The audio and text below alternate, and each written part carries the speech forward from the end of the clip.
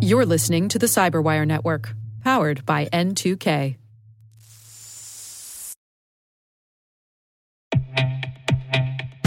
And now a word from our sponsor, SpyCloud, the leader in operationalizing cybercrime analytics.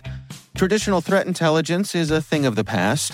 Cyber criminals are stealing vast amounts of credentials, session cookies, and financial data every day, and it's hard to keep up.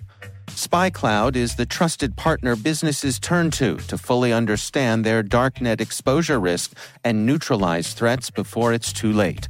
SpyCloud alerts your organization as soon as an employee or customer's data appears on the darknet, so you can act faster than bad actors to prevent cyber attacks like ransomware, session hijacking, account takeover, and online fraud. With insights from the industry's largest repository of recaptured data, protect the digital identities and systems most important to your business. Get your free corporate darknet exposure report at spycloud.com/cyberwire and see what information criminals have in their hands today. That's spycloud.com/cyberwire.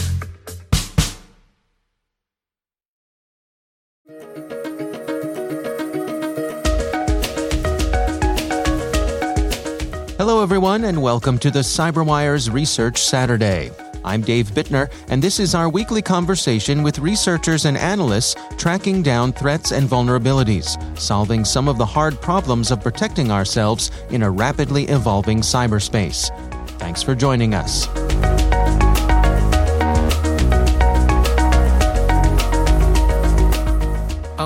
We stumbled across Daxon during a completely different investigation into malware. When we did, and we dug into it, we uncovered a lot more. That's Vikram Thakur.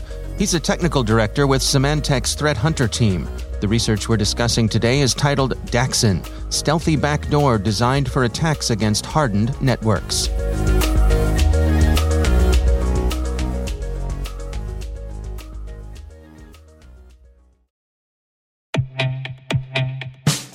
And now, a word from our sponsor, 6sense. 6sense provides award-winning cloud-based automated endpoint and vulnerability management solutions to streamline IT and security operations. With its advanced platform, businesses gain complete visibility and control over their infrastructure, reducing IT and security risks and optimizing operational efficiency.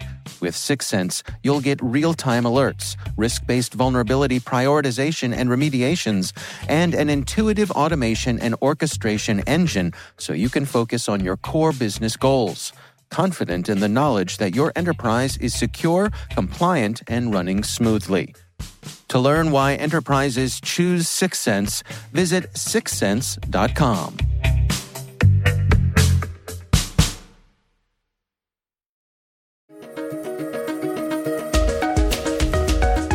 Well, let's walk through the story together. I mean, you all are out there doing, as you say, some other work, and you happen upon this. What happened next? So the first thing we did was to take a look at the suspicious activity that was happening on a computer. Now, think of this as your computer doing everything that you intended to do and then some. So we looked at the component that was causing this little extra bit of communication.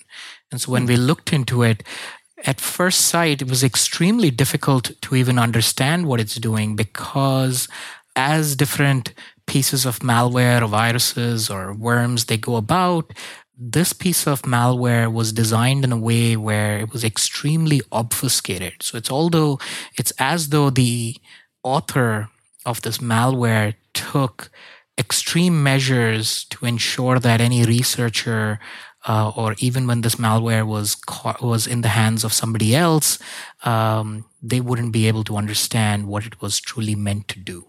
So it took us a long time to be able to what we call analyze, which essentially means that we take a file and then we tear it apart and then try to understand what it was truly meant to do and what features or what capabilities it has. And that took us, in this particular case, more than a few weeks. Let's leave it at that. Now, was it the file that you discovered first, or was it the activity? Which led to which? So we discovered the activity first, and then when we looked a little closer to understand where the activity was being orchestrated from, and this usually is one file or a set of files on somebody's computer. In this particular instance, we stumbled across one specific file which was playing that role of generating this extra activity on that computer. And what did that activity look like? So before I get into what this activity looks like, I'll give a little bit of background. What normally happens is whenever a foreign or a unauthorized piece of a file or a executable or an application gets onto somebody's computer, it tends to be a little noisy.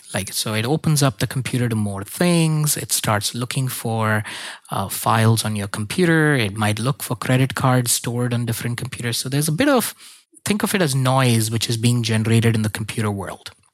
Daxin, or what we noticed in this particular case, was while there's suspicious activity, Daxin was trying to hide every single thing that it was doing under the umbrella of some existing legitimate application within the computer. So if somebody just looked at the computer with an untrained eye, they would not be able to even spot Daxin's existence because everything would be looking normal. Like, hey, there's communication happening through Chrome or Internet Explorer or Edge or Slack or something.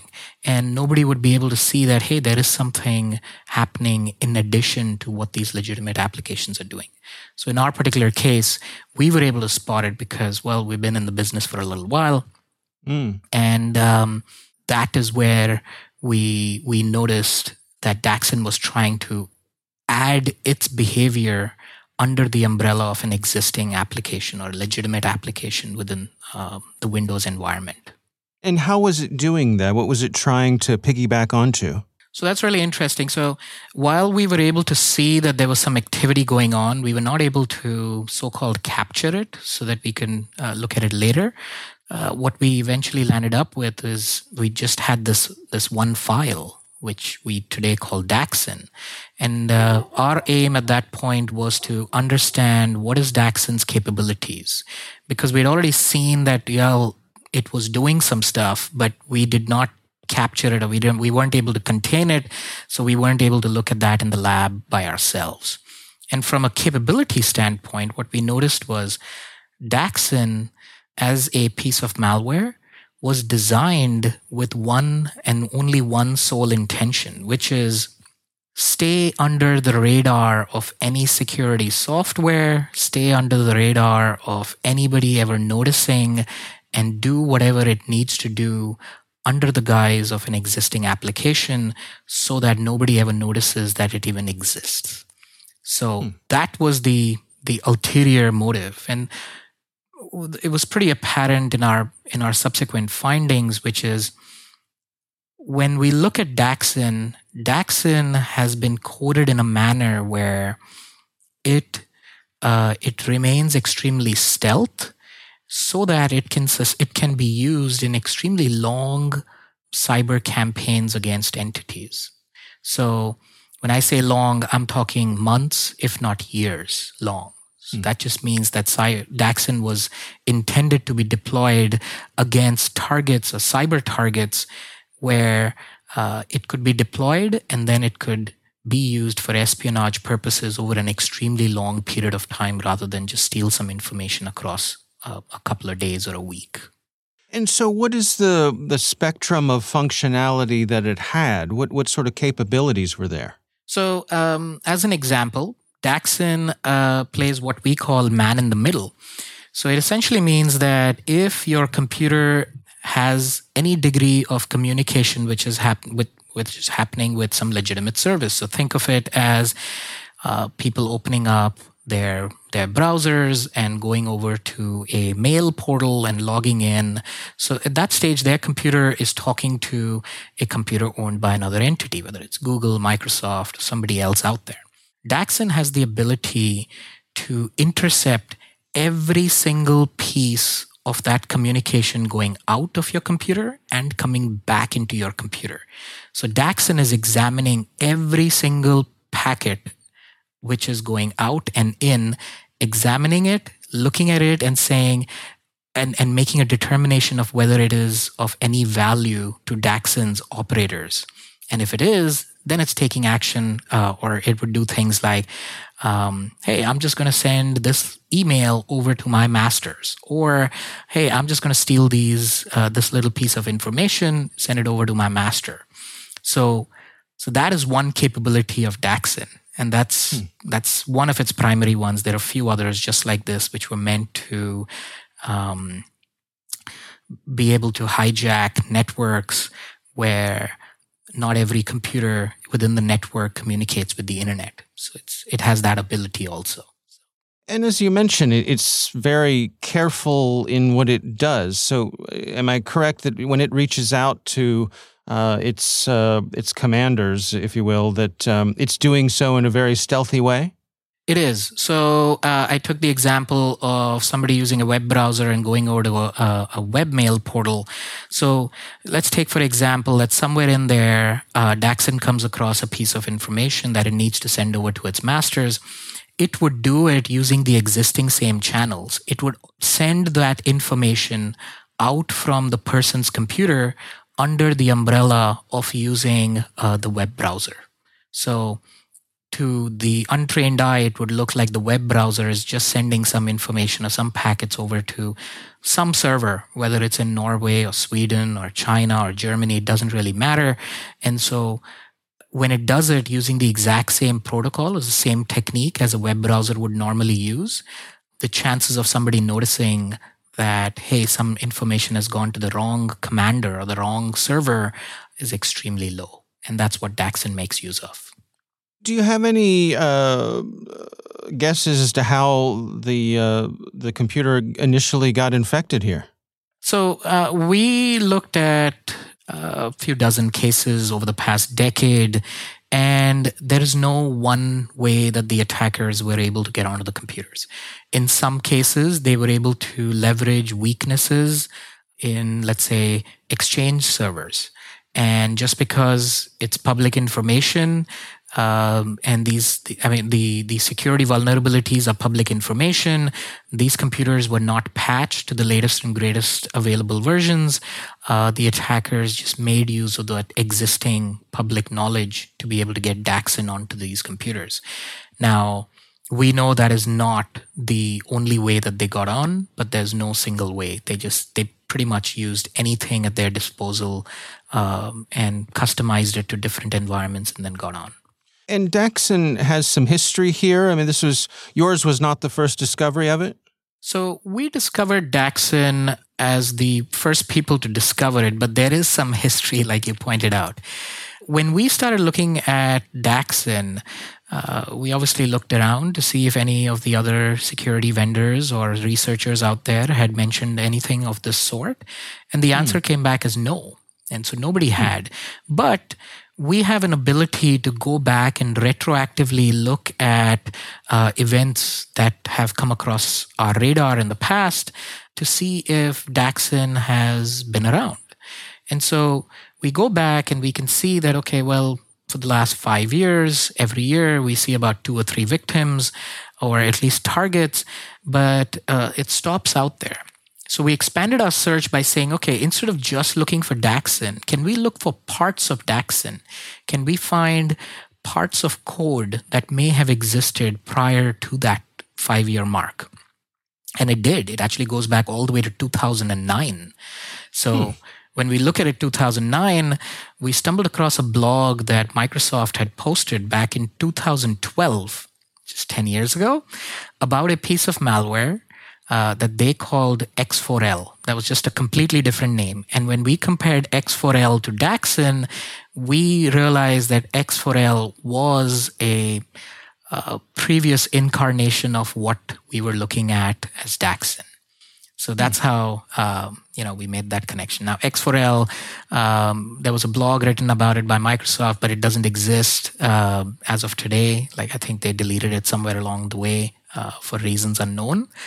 Also, there is a mention of the word X4L in a very tenuous manner on related to the shadow brokers leaks. So, but that goes another degree of separation, actually. So. Well, in terms of who we might think is behind this, what was your thoughts there?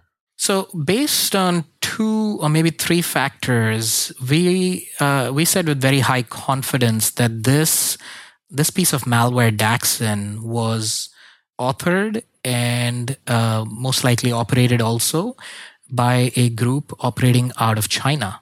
Now, we don't know what specific group they are, but during the course of the research, we were able to find at least one primary author of Daxin.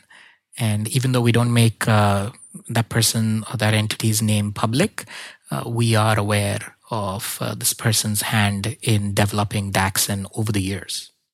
So in terms of mitigation here, how do you recommend organizations protect themselves against this sort of thing? So it's extremely hard to be able to put a trained eye upon every single computer out there. So in terms of mitigation, all I would advise large organizations, and especially organizations that have a role to play in geopolitics, a role to play in government function, to take stock of different files on their computer. See if audit their PowerShell logs, audit ACLs or permission logs, which keep track of whether a particular asset on a computer, like think of it as a file, has been given permission to some unauthorized person. So generally, it would be a lot of good hygiene, good auditing recommendations from our side. Like, I can't say, hey, if you were to take these particular 3 steps, you will be in the clear, because Daxin is clearly designed to evade and fly under the radar as far as it really can.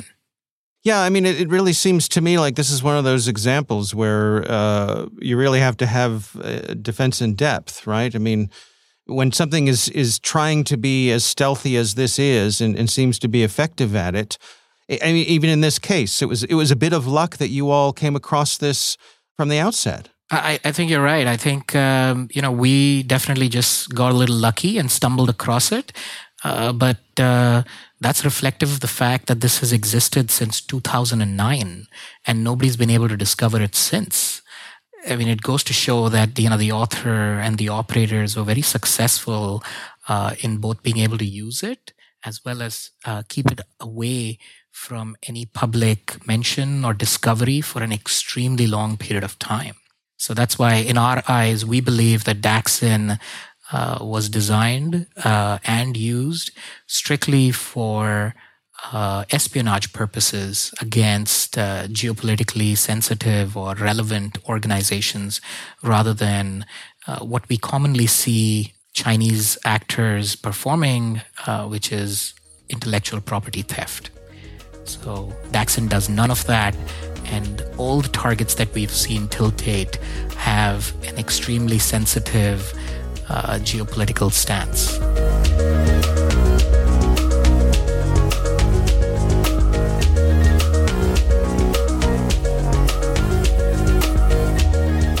Our thanks to Vikram Thakur from Symantec's Threat Hunter team for joining us. The research is titled Daxin, Stealthy Backdoor Designed for Attacks Against Hardened Networks.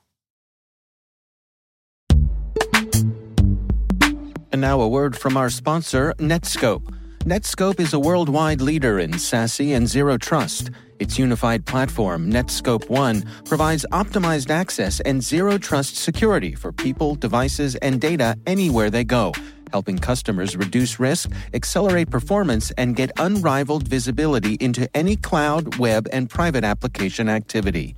To learn more about how Netskope helps customers be ready for anything on their SASE journey, visit netskope.com.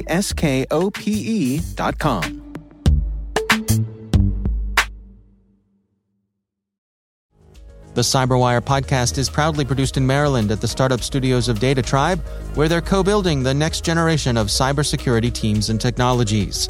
Our amazing CyberWire team is Liz Irvin, Elliot Peltzman, Trey Hester, Brandon Karpf, Eliana White, Peru Prakash, Justin Sabi, Tim Nodar, Joe Kerrigan, Carol Terrio, Ben Yellen, Nick Valecki, Gina Johnson, Bennett Moe, Chris Russell, John Petrick, Jennifer Iben, Rick Howard, Peter Kilpie, and I'm Dave Bittner.